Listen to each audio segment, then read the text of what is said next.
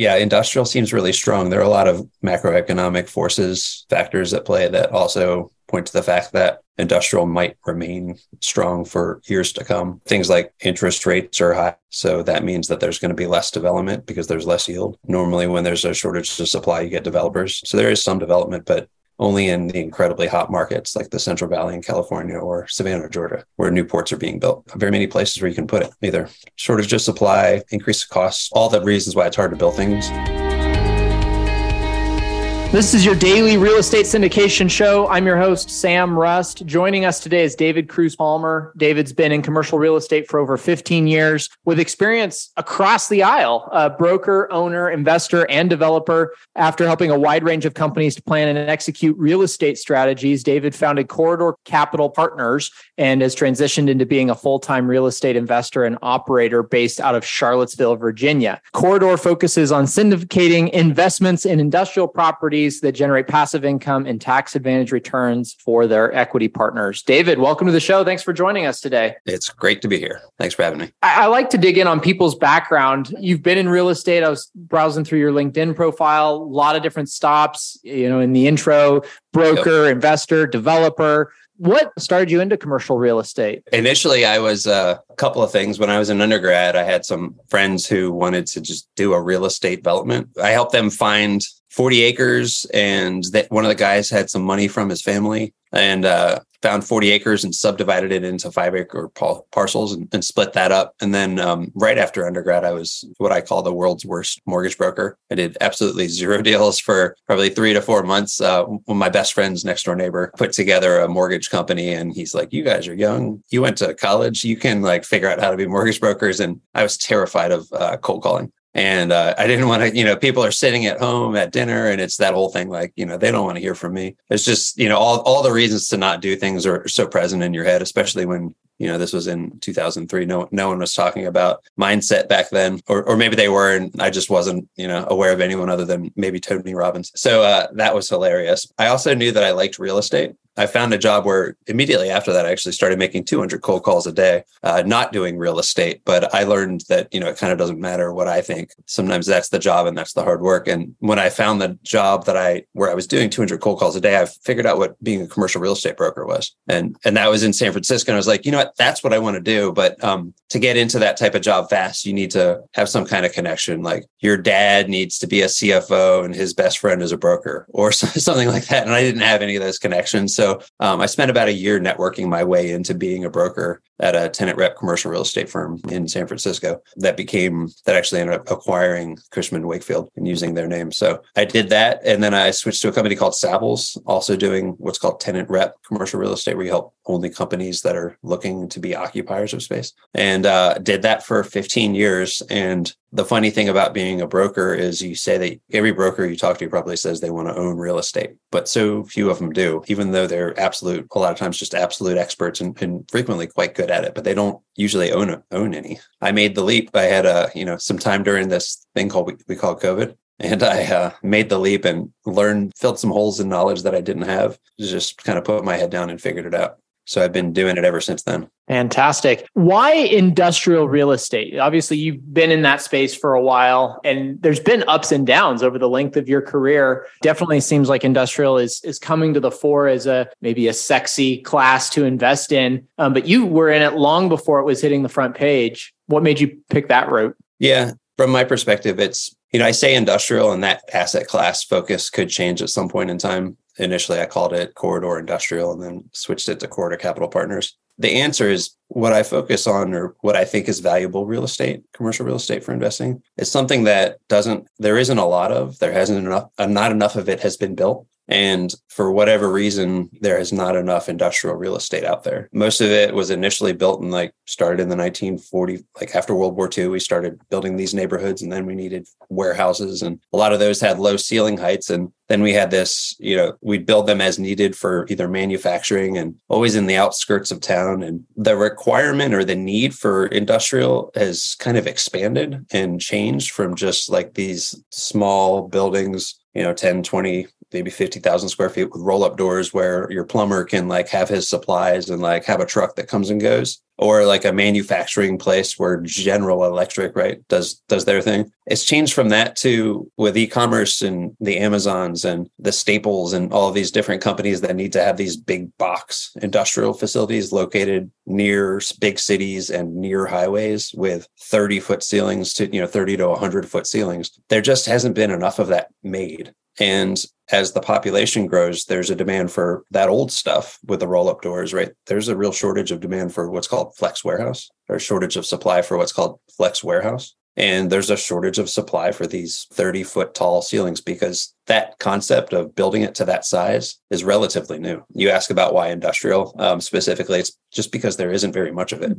When I was a broker, one of the things you do when you represent a tenant is you go and you analyze the market and you say, okay, so the companies I worked with were based out of San Francisco primarily, but they'd have all locations across the country or across the world. So you go into a market where this company has an office, or maybe they want to open a new office or an industrial location, and you look at the supply, what's the availability, what are the prices, you look at what's the availability of labor. And so you just cross-reference all these data points, and then you can kind of pretty quickly figure out like which market makes the most sense by sort ranking. I did a similar analysis when I decided to choose industrial because, office is kind of a weird animal. Retail is also a strange animal. I'm glad I didn't choose office. And I know some people are trying to be contrarian right now and actually invest in office. I think it's a really scary proposition. Yeah, industrial seems really strong. There are a lot of macroeconomic factors at play that also point to the fact that industrial might remain strong for years to come. Things like interest rates are high. So that means that there's going to be less development because there's less yield. Normally, when there's a shortage of supply, you get developers. So there is some development, but only in the incredibly hot markets like the Central Valley in California or Savannah, Georgia, where new ports are being built. Very many places where you can put it, either shortage of supply, increased costs, all the reasons why it's hard to build things. And then there's increased demand from like deglobalization, where China shuts down cities for months at a time, and China produces 20% of the world's goods. So these companies that have shipping and receiving that manufacture things in China, bring it from China to the US. They have a facility in the US that gets distributed to there. They say, you know what, we need more predictability. So more manufacturing is coming back to the US. With more manufacturing, there's more storage for products. And that just means that there's going to be more strain and need for industrial space that there's already a shortage of supply on. It's a 3 to 4% vacancy rate across the country. Yeah. The reshoring concept, I think, is going to be a fascinating story to watch unfold over the next 5 years. COVID just scrambled so many supply lines and really exposed just-in-time manufacturing, just-in-time inventory practices. Those practices are very efficient on a balance sheet, and they please shareholders when everything is running smoothly. But when you have the constraints of COVID lockdowns and everything else that has happened over the last 30 months, there's not a lot of slack in the system. And thus, that's one of the reasons that we're seeing all the inflation we are today on top of all the money that was printed. So you mentioned earlier, David, that you had one of your first jobs was 200 cold calls a day. Yeah. I'm curious, what did you learn through that experience? It doesn't sound like you were at that job for terribly long, but I was there for 2 years. Okay. Yeah, that's a long time. The writing was on the wall at the end of year one. Yeah. What did I learn? What do you mean? Like, what actual skills? I think it was a sort of a mindset, of you got to do the work and don't be scared of it and don't be scared of failure. Right. I learned sales skills. I learned how to talk to people on the phone. I learned that a lot of perspective things, like people have to like you. And even more importantly, I think you have to like them. And if you like someone, then they're more likely to like you, which just sounds so silly to say out loud, but I find it to be incredibly true even today. So, I'm syndicating and talking to investors about my deals, and I'll just have this feeling like, it's funny. I think in the end, it's like, I don't know if I want to work with this person, but I don't realize it because I'm pitching this thing. I'm trying to sell this thing that's important to me. And afterwards, they end up not committing, and I have a little bit of relief. And I think that's probably not the right person that I probably didn't want to work with that person. But there are so many people that I meet that I do like. And that I think that's kind of who I am as a person. I just, I try to see the best in people.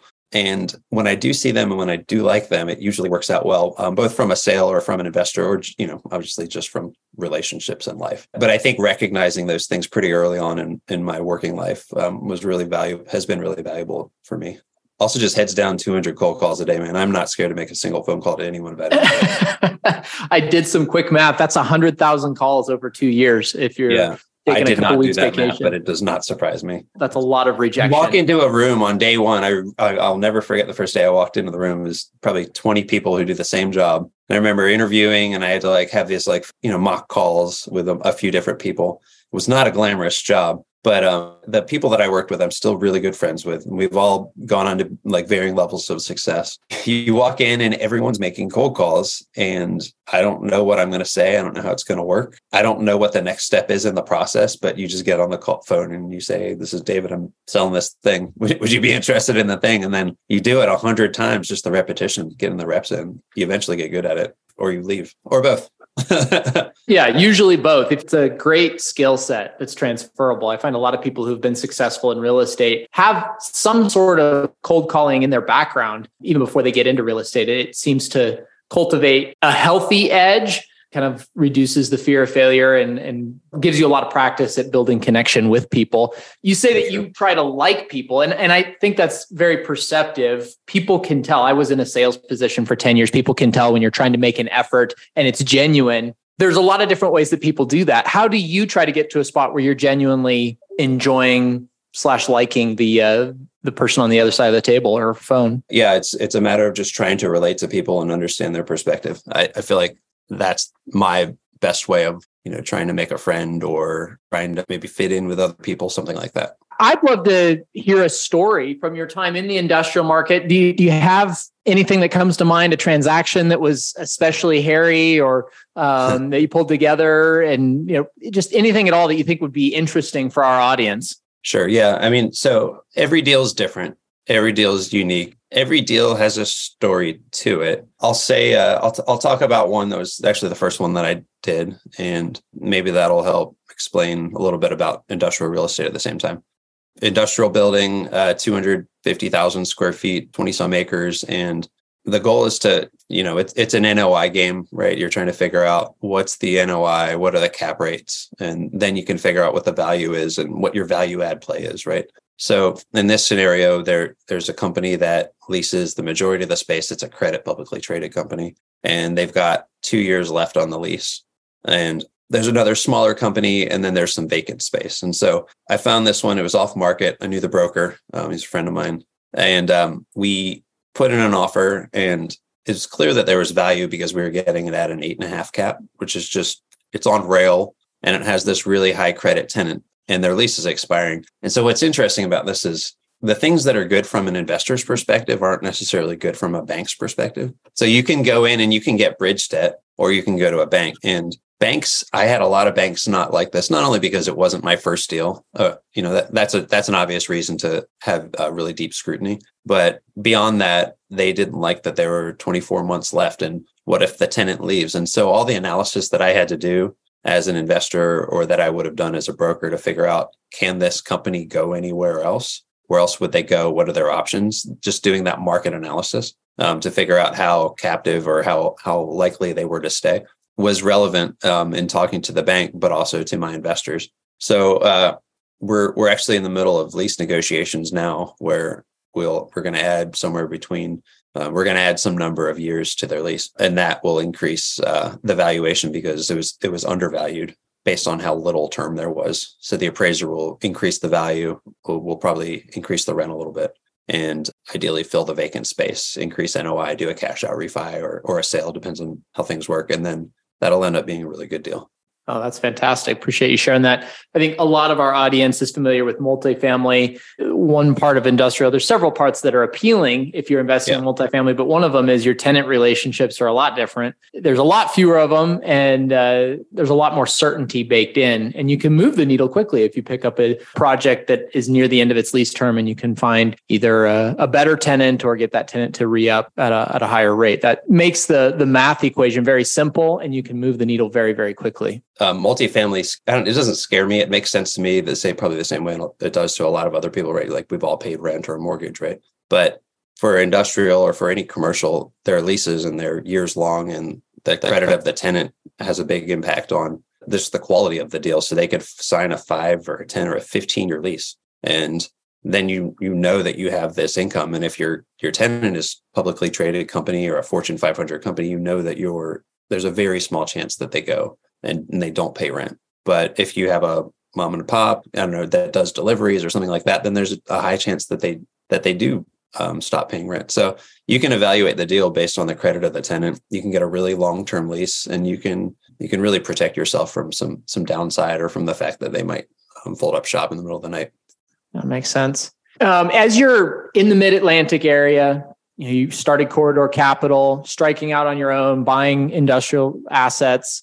What do you see? Why that area? I guess what's the thesis behind that? And how are you using creative financing structures to help you achieve your acquisition goals? I like doing things that I can see more readily. I'm also looking in Florida. I think there are markets that make a lot of sense. But starting close to home where I can, initially I started close to home because it's easier to see. Most of my properties are within a couple of hour drives, but I'm looking at Florida and about to go and contract in a couple of buildings down there, which should close Q1 or Q2. And those are supply constrained markets, right? Florida for this, and people are moving there. And there's also a lot of growth in Virginia too. Richmond, Virginia had the highest rent growth of any city in the country. 100%. Really? Yeah, it's just this really strange outlier for industrial specifically. And there was a building that I had an offer in on. There was a guy who he's owned it for a while. He said he was interested in selling. I said, just make me an offer. So I put a real offer. It wasn't a total low ball. And he kind of laughed me out of the room. And his rents he had in place for something like $4.50 a square foot, triple net. And so I put in an offer at 7 cap. And to your question of creative financing, I asked for 20% seller carry. And he's like, no way. I had offers for like $5 million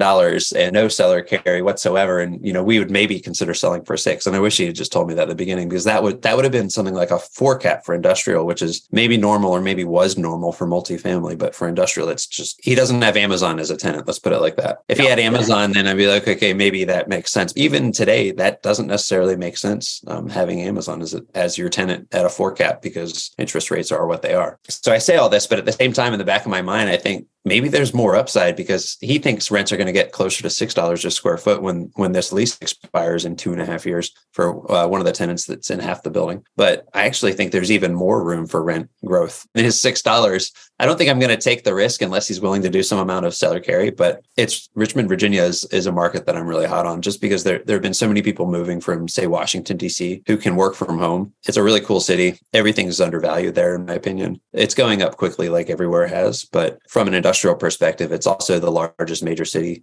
concentration of city that's close to the port, which is in like Norfolk, Virginia Beach area. Oh, that's interesting. We deal with owners pretty often in an off-market capacity. And I always appreciate when they're pretty straight with you on what they're looking to get out of a deal or what their recent offers have looked like. Because I've had that same situation where I've put what I felt like was a fair offer on the table. And then you come to find out, oh, well, you're 30% off. It's like, well, yeah, gee, like a slight indication couldn't hurt you that bad. Hard to overcome that. Right. And I always open with, what would you let it go for? Right. Or what are you thinking? Just so I know if it's worth spending the time. And he said, no, just put an offer. I knew he was sophisticated, but I didn't think he was that sophisticated. So too sophisticated. Very educated on the value of his asset. I think everyone is and deserves to be. That's where we have to get creative, right? So finding ways to get around these interest rates. I mean, if you can get 10 or 20% seller carry and only put 10 or 15% down, then that does a lot for your equity multiple, whether you have low rates or 6.5% rates, which is what I'm seeing today.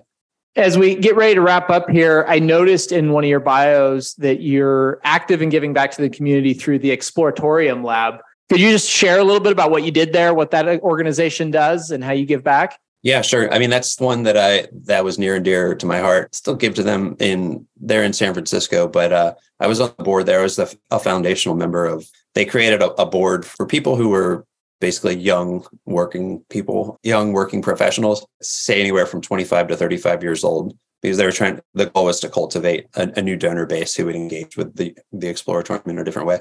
That place is amazing. It's the story of the Exploratorium is one of my favorite stories for any museum that exists. Not enough time to get into it now, but I recommend anyone doing research, or if you visit San Francisco, go there. If you have kids or if you don't, it's a magical place with an amazing foundational story.